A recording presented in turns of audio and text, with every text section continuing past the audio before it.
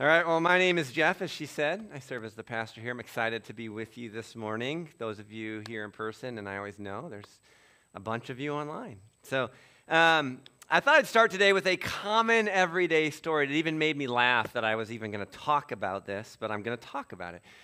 Yesterday, I got up pretty early in the morning. We had elder prayer. We gathered together and just prayed for the church at 6:30 in the morning on Saturday, so I was up at 6. And I noticed on the counter on my way out that the tablet my son had been using the night before was sitting there. I knew he was using it. I knew it was probably low. And I thought I'd do him a service. We don't usually leave it plugged in overnight, so I plugged it in the morning because I thought I would have some time to charge if he wanted to use it during the day. When I looked and it was at 8%. 8% is pretty low, right? And I was thinking, man, it's useless if it doesn't get charged. It needs energy. So I plugged it in. I did a bunch of things. I came here, prayed. I ran with my wife. We had fun running outside. I read the Bible. I drank some coffee. And then later in the morning, I saw the tablet was sitting there, and it's at 100%. I told you this is a really dumb story, but it's my story. So it's 100%, so I unplugged it. And as I was unplugging it, I felt this sense of accomplishment. That's my story this morning. But I said to Kami, I did nothing. I just plugged this tablet in. But I feel like I did something. Have you ever had that? I feel like I did something. I plugged this thing in. And I think it stuck out to me partly, I don't know, it's a dumb thing. But it stuck out to me because we're talking about the Holy Spirit today. We're going to use a lot of different metaphors as we kind of talk about being filled with the Spirit or filled by the Spirit or the Spirit being poured out over upon us or being clothed in the Spirit or receiving the Spirit. But the Spirit of God, as you read through the Bible, even beginning in Genesis, the Spirit of God is this animating presence, right? Jesus will talk about the Spirit of God like the wind, right? It moves. He moves things. Or the Spirit of God is like the breath of God breathing life into us. We are inanimate, and then God breathes His life into us, and now we are animate. Now we are alive. And I was thinking about that, and I just thought maybe it's silly, but we're getting going. Just you humor me here. But I'm wondering this morning, if we can press into my story, what would your meter be at this morning? Right? Because you can't fill yourself up, right? You honestly need God to fill you with His life, just like my little tablet sitting on the counter. Are you at 8% this morning?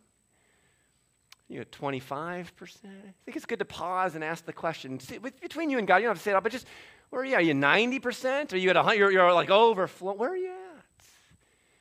One of the questions I find myself asking people, because I think it's a different kind of question, if I ask you how you're doing, you're going to say, good, okay. That's exactly what you're going to say. But if I ask you, how's your soul doing today? I love asking that question because people pause. Oh, no one asked me that. I don't know. How is my soul? Oh, now I got to think. I'm asking you this morning, how's your soul doing today? Where are you at? Where's your life meter at? How's your soul doing? I want you to sit with that as we go through this morning because we're going to talk about the Holy Spirit. And I want to remind you that you can't fill yourself with life, but God can. The breath of God, the Spirit of God, the wind of God can animate your life. And as we dive in this morning, I want to invite you to allow God to fill you with His life. Maybe you need 3% this morning. Maybe you need 50%. I know it's just a silly analogy. Maybe you need 92%, but you know what I mean. There's some kind of need in your life, and will you allow God to meet you there? Whether it's healing or forgiveness or mercy or hope or purpose or direction or whatever it might be. We're talking about the Holy Spirit as we go through the church calendar because it's Pentecost Sunday. If you can see, the color at Pentecost is red. It's one Sunday. I wore red because it's Pentecost Sunday. Some of you are way into the church calendar, which I'm enjoying that it's been fun for you. And one of you emailed and said, here's your week to wear something Ohio State. That's my alma mater. Here's your week to wear something Ohio State. But I know some of you hate Ohio State. So, as a brother in Christ, I wore NIU, so I thought that's good. I'm wearing red for Pentecost. There were like 4 guys with red polo shirts. I was like, man, the Holy Spirit's moving. We're celebrating Pentecost in here. But it's Pentecost. I wasn't going to read the text this morning. I found a pretty cool video that says a lot from the Bible Project. I haven't seen everything on the Bible Project, but I like what I've seen. So here's a 3-minute video on the Bible Project about Pentecost, and then we'll dive into our text more clearly.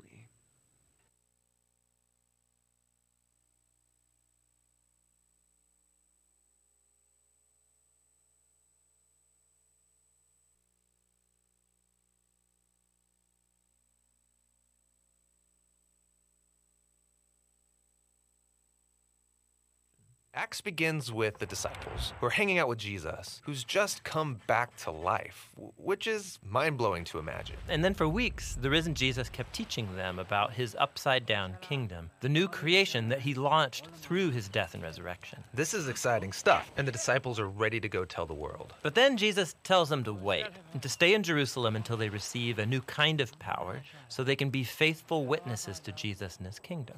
Then he says that their mission is going to begin in Jerusalem, then move out to Judea and Samaria, and then from there out into the nations. It's like a roadmap for the whole book of Acts. Then the disciples saw Jesus enthroned as King of all creation. So the disciples wait, wondering when this power is going to come. And then comes the time of Pentecost. So this is an ancient Israelite festival. It's during the early summer, and thousands of Jewish pilgrims would come back to Jerusalem from all over the world, all these different languages and cultures colliding in the city. And the disciples are together in a house, which is suddenly filled with rushing wind along with fire.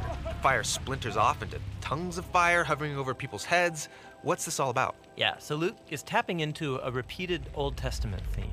When God's presence showed up similarly at Mount Sinai, he made a covenant with Israel and gave them the Ten Commandments. Then later, when God's glory came in a pillar of fire, it filled the tabernacle when he came to live among them. But that was just one pillar of fire, not many. Exactly. Luke's making an important point here. This is God's personal temple presence, God's spirit that was foretold by Israel's prophets. And now it's come to take up residence in the new temple of Jesus' body, that is, his people. They've become little mobile temples where God now dwells. And they start to tell stories about Jesus, but they're speaking in languages that they didn't know before, yet all the visitors can understand them. What's this all about? Well, Peter gets up to explain that this is the fulfillment of Israel's hopes based on the scriptures. God's plan was always to use the unified family of Abraham to bring peace and justice to the world. But the tribes of Israel had been scattered because of the exile. Now here at Pentecost, representatives from all of the tribes come back together and they're introduced to their Messiah, the crucified and risen Jesus, so they can now become the restored people of Israel. And thousands of them start following the way of Jesus. Which brings us to Luke's tale of two temples.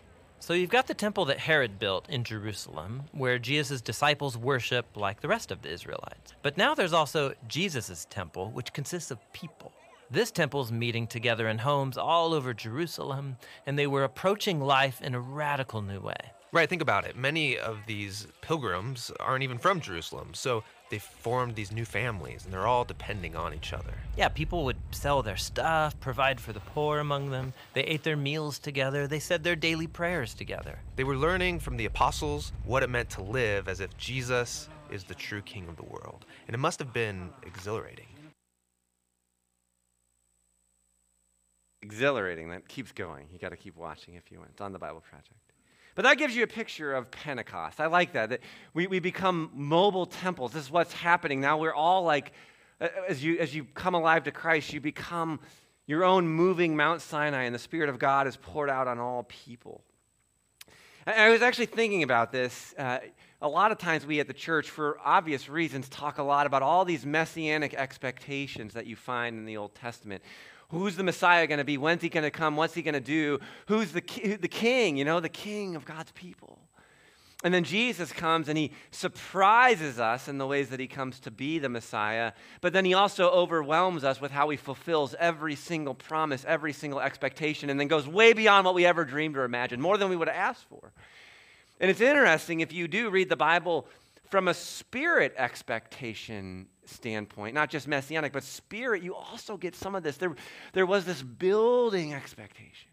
You got the prophet Joel quoted in Pentecost. You got Isaiah, Ezekiel, Zechariah, something. And then the Spirit comes in this profound way on Pentecost Sunday, and it's incredible. I mean, literally, tongues of fire. It's just more than what people would have imagined, and accomplishes more than we ever hoped or dreamed. And so what we're going to do is kind of look at Jesus' preparation for Pentecost. I'm following through the Book of Common Prayer as we go through the church calendar. And our text this morning is John 14.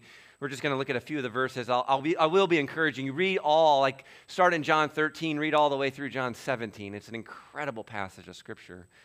But we'll be talking about what Jesus has to say about the Holy Spirit. In essence, what he's going to do in John 13, he's going to teach that we're all servants in his kingdom. He's going to wash his disciples' feet. And then in John 14, he's basically going to say, I'm leaving. It's going to be hard for you. You're going to suffer and be persecuted, but I'm sending someone and you'll be okay. Then John 15, he'll talk about abiding in him, abiding in his love, remaining in him. And then John 16, he'll say the same thing again. I'm leaving. It's going to be hard. You're going to suffer and be persecuted, but I'm sending someone who will help you. And then John 17, he prays. John 14, then we're in verses 8 to 17. I got to say something about these verses, but we're going to focus in on and apply verses 15 to 17 and then 25 to 27 because it's Pentecost Sunday. And we're talking about the gift of the Spirit. John 14, verse 8, Philip said, we're kind of picking up in the middle. Philip said, Lord, show us the Father. And listen to what he says, and we will be satisfied. We know there's nothing greater than God. Show us God. Show us the Father. Everything we need, everything we want, all of our desires will be met. All of our needs will be provided for. Everything will be satisfied. Will be filled. Show us the Father. And then Jesus says, and this is why we're Christians, because Jesus is remarkably central in this story. What does Jesus say? Have I been with you all this time, Philip? And yet you still don't know who I am? Jesus says, and this is one of the strongest things that he can say about the uniqueness of Jesus. Anyone who has seen me has seen the Father.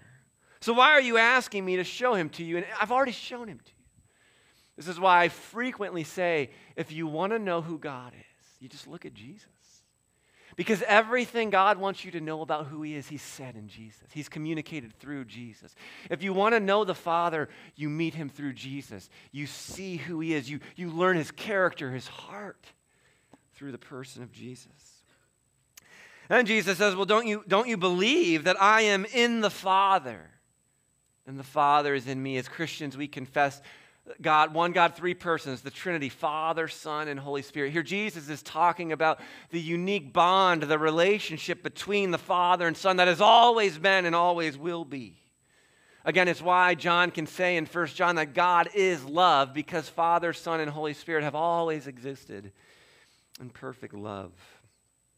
Jesus says, the words I speak are not my own, but my Father who lives in me does his work through me. In other words, we talk about the will of the Father.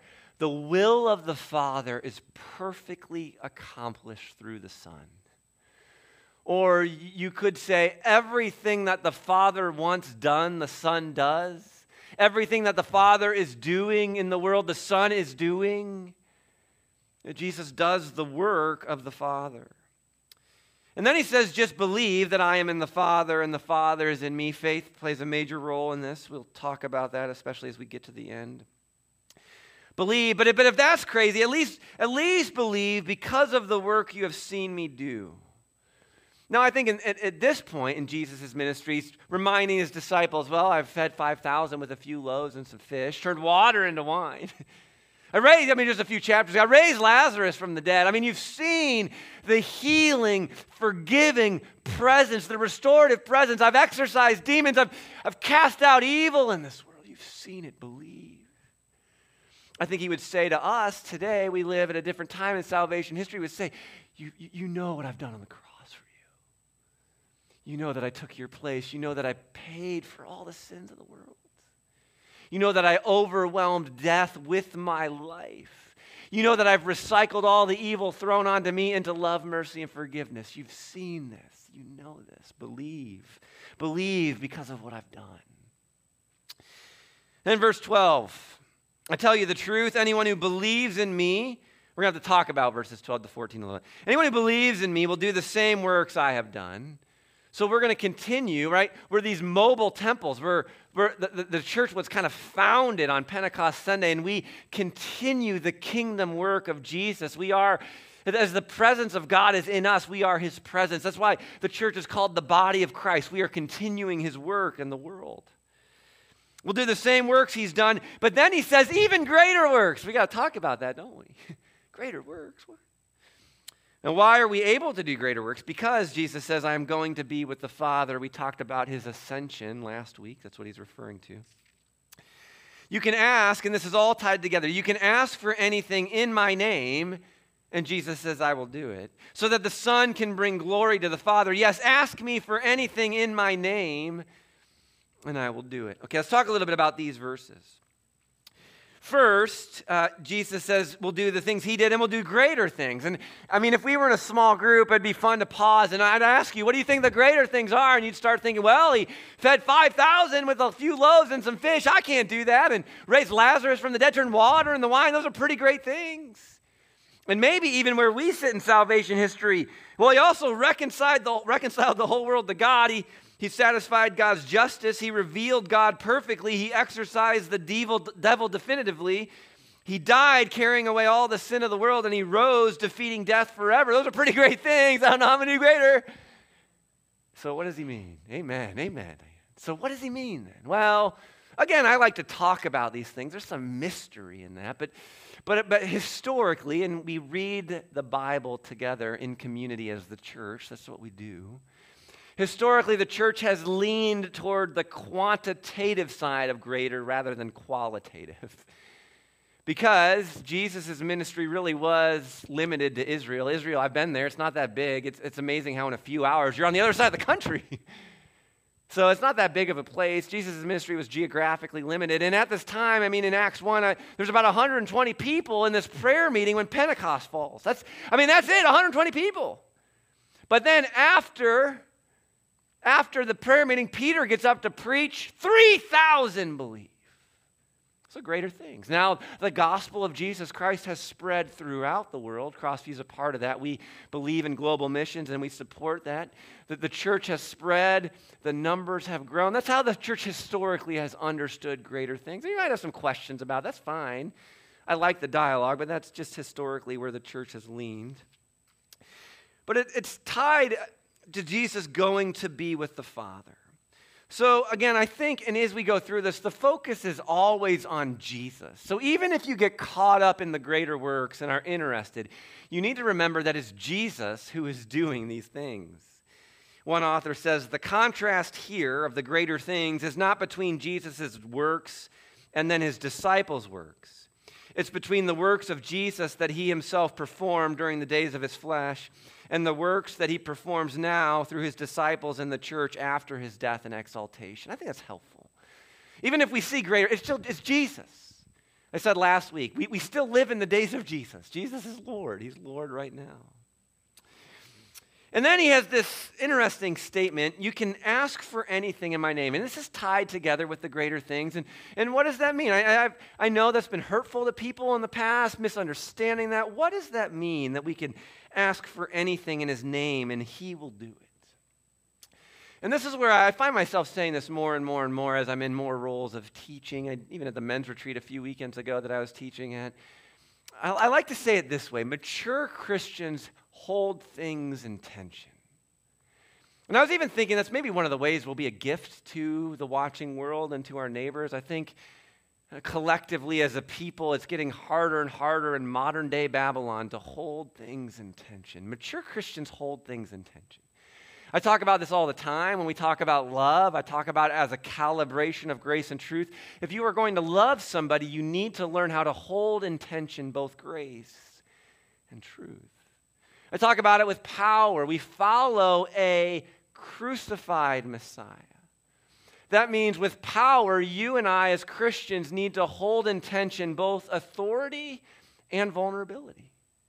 Because we've been given authority in Christ, because he's king and he's Lord, but we also are to take up our cross. And so we're always holding things in tension. So I come to this passage, ask for anything in my name and I will do it. I hold that in tension. One of the things I learned at prayer school years ago, I share it when we do Formed. I talk frequently about this, even here on Sunday mornings. The primary purpose of prayer, and I believe this, the primary purpose of prayer is not to get God to do what you want him to do. That is not the primary purpose is not, you're not God and you're not in control. The primary purpose of prayer is not to get God to do what you want him to do. It's to be properly formed. Or if I just use the language of the text this morning, I think I could say the primary purpose of prayer is not to get God to do what you want him to do, but it's so that the Son can bring glory to the Father. So that's one side of the tension of prayer. You and I are not telling God, commanding God, he's God. So you hold that tension, you understand that. And you want to be like Jesus because there's no one more beautiful. But at the same time, Jesus says, ask for anything, so you should. You should ask for anything. He's encouraging you. He says it twice, ask me for anything. Now, it doesn't mean he'll do whatever you think needs to be done. And so we hold the tension. Now, why would he say that? Well, because Jesus is a God who values relationship. And he just wants to meet with you. And if your deepest desire is something that's not good for you, ask. And then Jesus will say, it's not. Jesus is trying to help you to ask for what you would ask for if you knew everything that he knows. That's often what Jesus is doing. So you ask. It's one of the things I say frequently as well. As a pastor, I get really wary whenever anyone says, well, I know I should. God does not meet you where you should be. He meets you where you are. And if you want something that's not good for you, but that's where you are, well, God will meet you there, and let him meet you there. Let him minister to you. You're not going to change yourself. You're not going to fill yourself with life. That's God's work. And so we hold this tension. We know on one hand that we're not telling God what to do, and he doesn't have to do everything we say. But we know on the other hand that this God has invited us to ask for anything, so we do, because prayer matters. And then we trust God. You understand? That's a tension of being a mature Christian. And of course, again, that's I think part of what he's getting at when he says praying in my name. I know this is obvious, but it's not like praying in the name of Jesus. It's some magical incantation that you've stamped and now God has to do. I said in your name, you got to do it. That's not how this works, right? He means in my character, according to the will of the Father. And as you learn, as you become more and more like Jesus, we talked about that's what Maddie was talking about with the spiritual disciplines. As you practice these disciplines, you train in the way of Christ-likeness, then what happens is the Spirit changes you and you begin to want what God wants. And then he just says yes to all your prayers because you're so in line. You're in step with the Spirit of God, right? All right, well, let's hone into our main section, verses 15 to 17 and 25 to 27. Jesus says, if you love me, obey my commandments. I'll say a little. That's a quick thing from Jesus. I'll give a little context.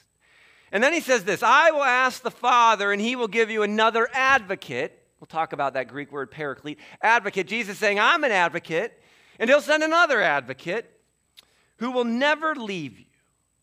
Again, if you were with us last week, we talked about the ascension. Jesus says, I'm with you always to the end of the age. And he really is, but he's really with us through the presence of the Holy Spirit as part of the Trinity, right? One God, three persons. But we experience the Father and the Son through the Spirit. I will send you another advocate who will never leave you. He is, the Holy Spirit is a person. He is the Holy Spirit who leads into all truth. And I'll tell you what I think he really means when he says all truth there. The world cannot receive him because it isn't looking for him and doesn't recognize him. But you know him because he lives with you now. He's talking to his disciples before Pentecost. He lives with you now, and he will be, and later he will be in you. And again, I think he's setting them up for Pentecost. Now, we live after Pentecost, but I do like to say this. If you're newer to church, if you're exploring Christianity, it's one of the things as we talk about, because it gets interesting, right? We'll talk about the metaphors that these authors use as they talk about these experiences we have of God and of the Holy Spirit. It gets interesting to talk about. But as Christians, we would say, well, our relationship with God really begins as we trust Jesus. That's what faith is trust. We put our hope, our faith, our trust in Jesus. We become aware of our own failures, our own sin, our own brokenness. And we know we can't fix it on our own. And so we put our trust in Jesus, that his death on the cross is sufficient for our sins, that we're forgiven. We put our trust in Jesus, and then we believe. That's one thing, if you're not a Christian this morning, it's one of the things that we believe. If you get to that place where you can say, I think I do believe that Jesus died on the cross and rose again. I believe that. I believe Jesus is Lord of all. I think I can say that. Well, in that moment, and we believe, theologically speaking, when you have that honest expression of faith, the Holy Spirit comes and lives within you. That's when it happens. And you become what the video saw, a mobile temple of the empowering, animating, personal presence of the Almighty God. Which I hope blows your mind a little bit, because that's pretty cool. That's what Jesus is talking about here. Spirit of God living within us. So let's talk a little bit about this. I want to say something about this idea, because it might strike you as odd. If you love me, you'll obey my commands. What's he getting at there? I like to talk about this. The primary metaphor that Jesus really gives us for understanding our relationship with him is what the Bible calls a covenant. The Old Testament, the Old Covenant, the New Testament, the New Covenant. Jesus has fulfilled the Old Covenant, so now we get a new covenant. And every covenant in the Bible, you've heard me say this before, it's part of why we hold tensions. Every covenant in the Bible has two major pieces. There are promises and there are obligations. Or one of the ways I like to talk about it is there are gifts and there are demands. But one of the things that makes this such a beautiful good news gospel message of grace to those who believe in Christ, why we don't support works righteousness, we believe it's all gift and grace, is because in these covenant relationships that God makes with humanity, the promise always comes before the obligation. Or the gift always comes before the demand, which means we don't do things to receive the promise or the gift. Jesus freely gives, and if we choose to receive it, if we choose to believe the promise is true, we then obey him because we know it's for our good. It's one of the reasons I say sometimes that the kingdom of God is a get to, not a got to ethic. You don't got to do things to get what you think you need from God. No, God wants to freely give it. And then you get to obey out of gratitude for what you've already been given. Because you learn that Jesus is amazing, and the more you obey him, the more meaning and purpose will fill your life, because he actually knows what it means to be truly human. And all these other places we run to try to be human, no, Jesus knows. And so you love him, and out of that love, you obey him because it just makes sense in this covenant relationship with God.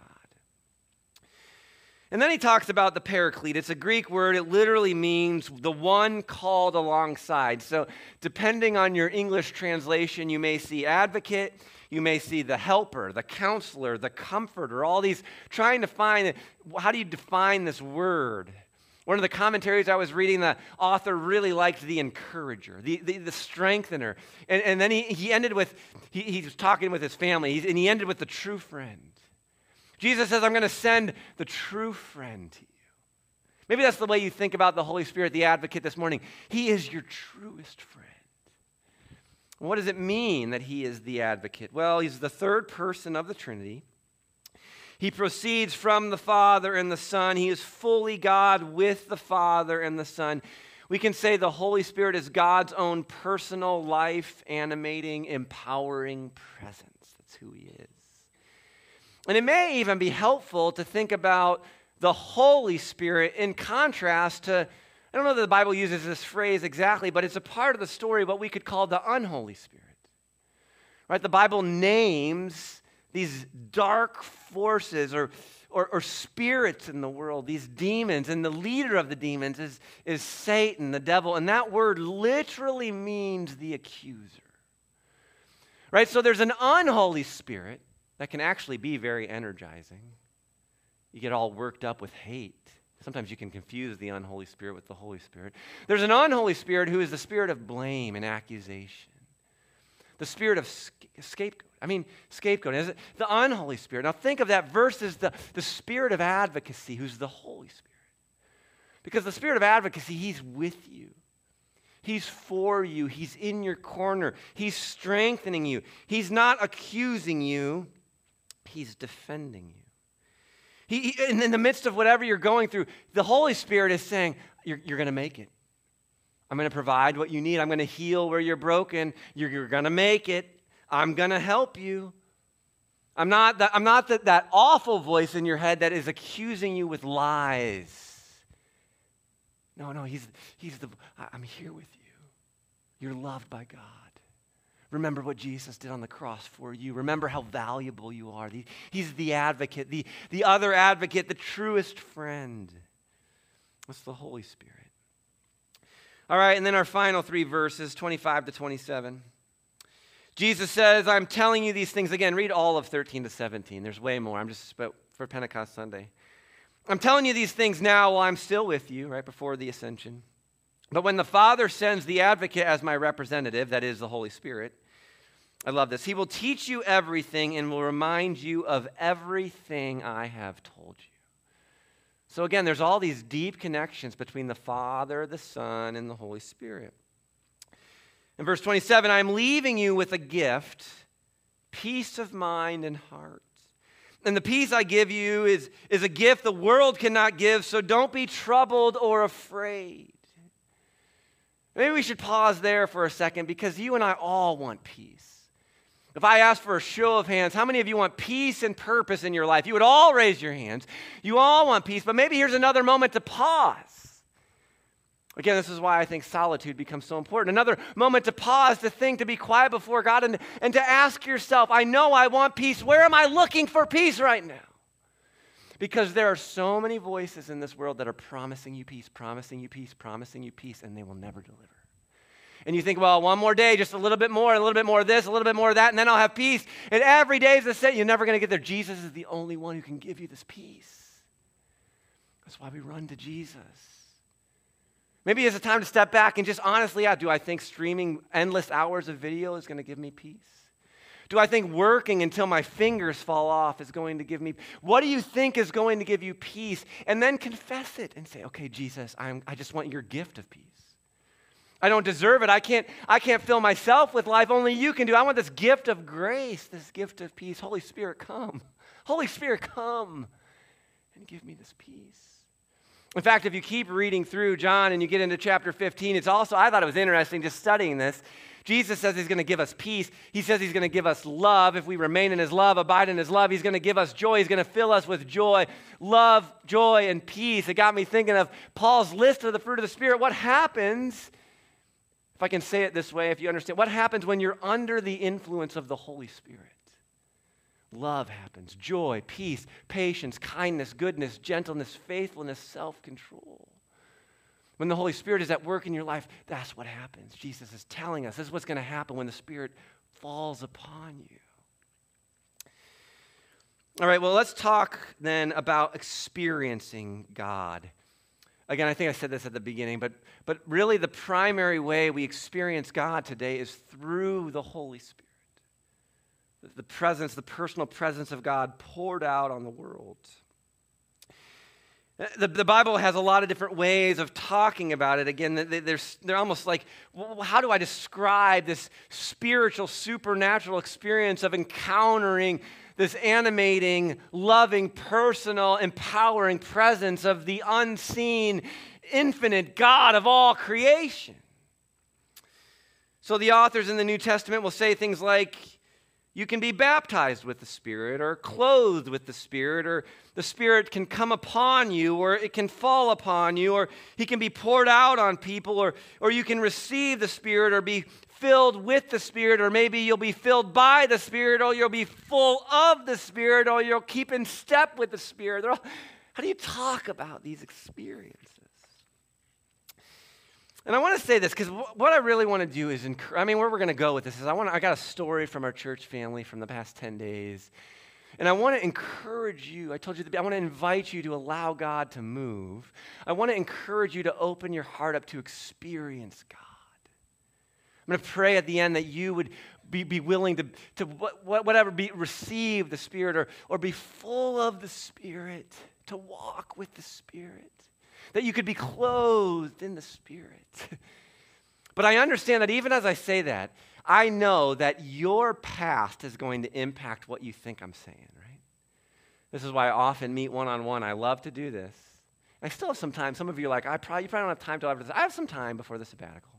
Got 2 more weeks.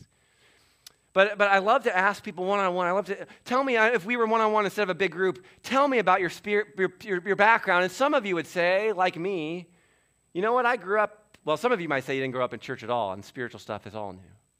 Or you learned other stuff that wasn't helpful, and you're trying to unlearn it. Or you might say, like me, I grew up in a church, but I don't know that the Spirit was moving at all. There was no fresh wind blowing through our Sunday morning gatherings. I don't know of a lot of stories of transformation or life-changing testimonies.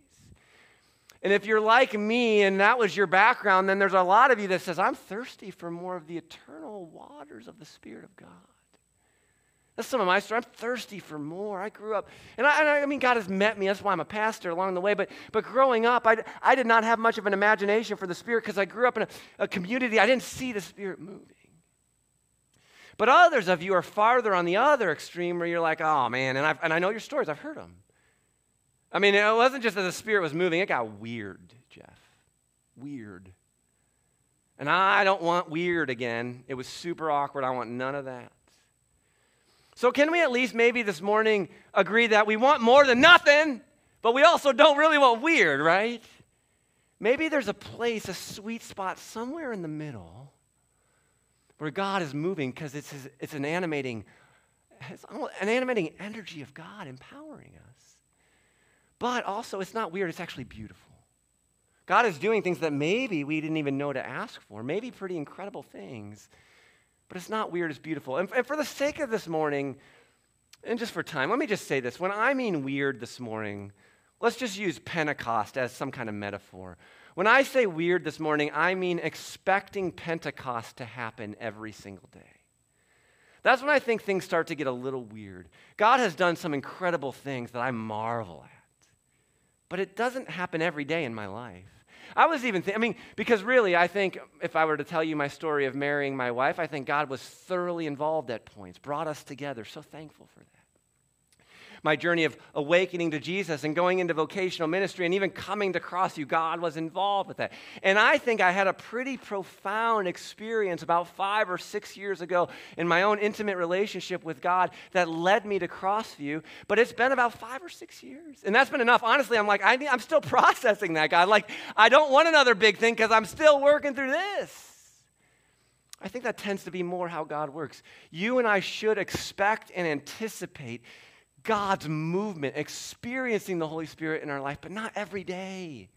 Not every hour of every day. That just isn't how he tends to work. I think that's when it gets a little weird, personally. But we also shouldn't be happy with nothing. We got to, God, do something, stir, move in our church, move in our community. In fact, some of you have been asking, what can I pray for you on sabbatical? 2 weeks I start my sabbatical. Pray that I have a fresh encounter of the Holy Spirit.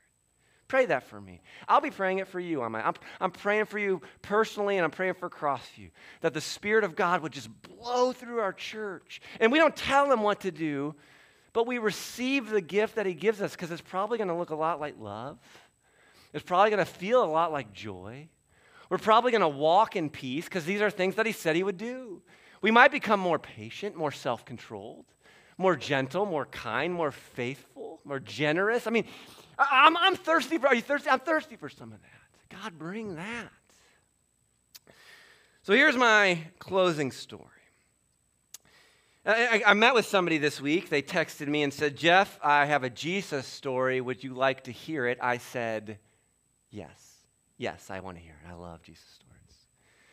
And so they came in and they said, I won't give you all the details. The broader story, or the more, but it's not my story to tell, but I can give you enough to help you see how the Spirit of God is moving. And even as our sister in Christ was telling me this story, it just reverberated with what I was reading in John 14 this week. So I hope I make the connections clear enough for you to hear this and maybe spark your imagination.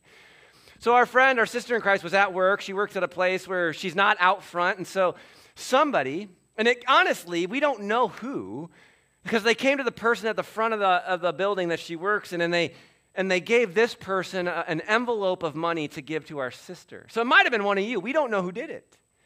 But somebody was out. I don't know if they were in their car or at the bank, but they were out driving. It must be somebody who sits with Jesus, who hears his voice, and they heard our sister's name. They said our sister's name. And as they heard God say our sister's name, they felt moved to do something. And so either they were at the bank or they were heading to the bank, or the bank was on their, so they went and they got money in a bank envelope and they brought it, and they just gave it. They didn't know what else to do. So they're trying to be obedient in love, and they show up at the place of employment and give this gift. And it was more than $10. And so the person at the front of the building brings it back to our sister in Christ and says, hey, somebody just stopped in. They didn't leave their name. I don't know who it was, but here's money. And our sister starts, and I've heard this story again and again, right? Thumbs through it, very generous, exactly what they needed for a certain unexpected expense, right? I hear this all the time as a pastor. God's amazing. But our friend wanted to meet with me and share the story, and this is where it got deeper. Our friend said, Jeff, the money was great. I was in tears. But she said, it really isn't even about the money. What this act of love and generosity communicated to me is that God is with me in a profound way. And I know her story. Again, I'm not going to tell her story, but she's in a difficult circumstance that is currently unresolved. And it could end up in a variety of different places, one of those places being one of her deepest fears in all of life. And she said, Jeff, I can't control this. I've been trying to control this. I've been praying for exactly what I want in the name of Jesus. But I don't know what's going to happen. And she said, now I'm not worried at all. I thought I needed for peace. I needed this outcome. And then God moved. I've experienced God. The Holy Spirit has flooded me with his love. And now I realize it doesn't matter the outcome. I'm going to be fine. It doesn't matter. She said, I'm not afraid anymore.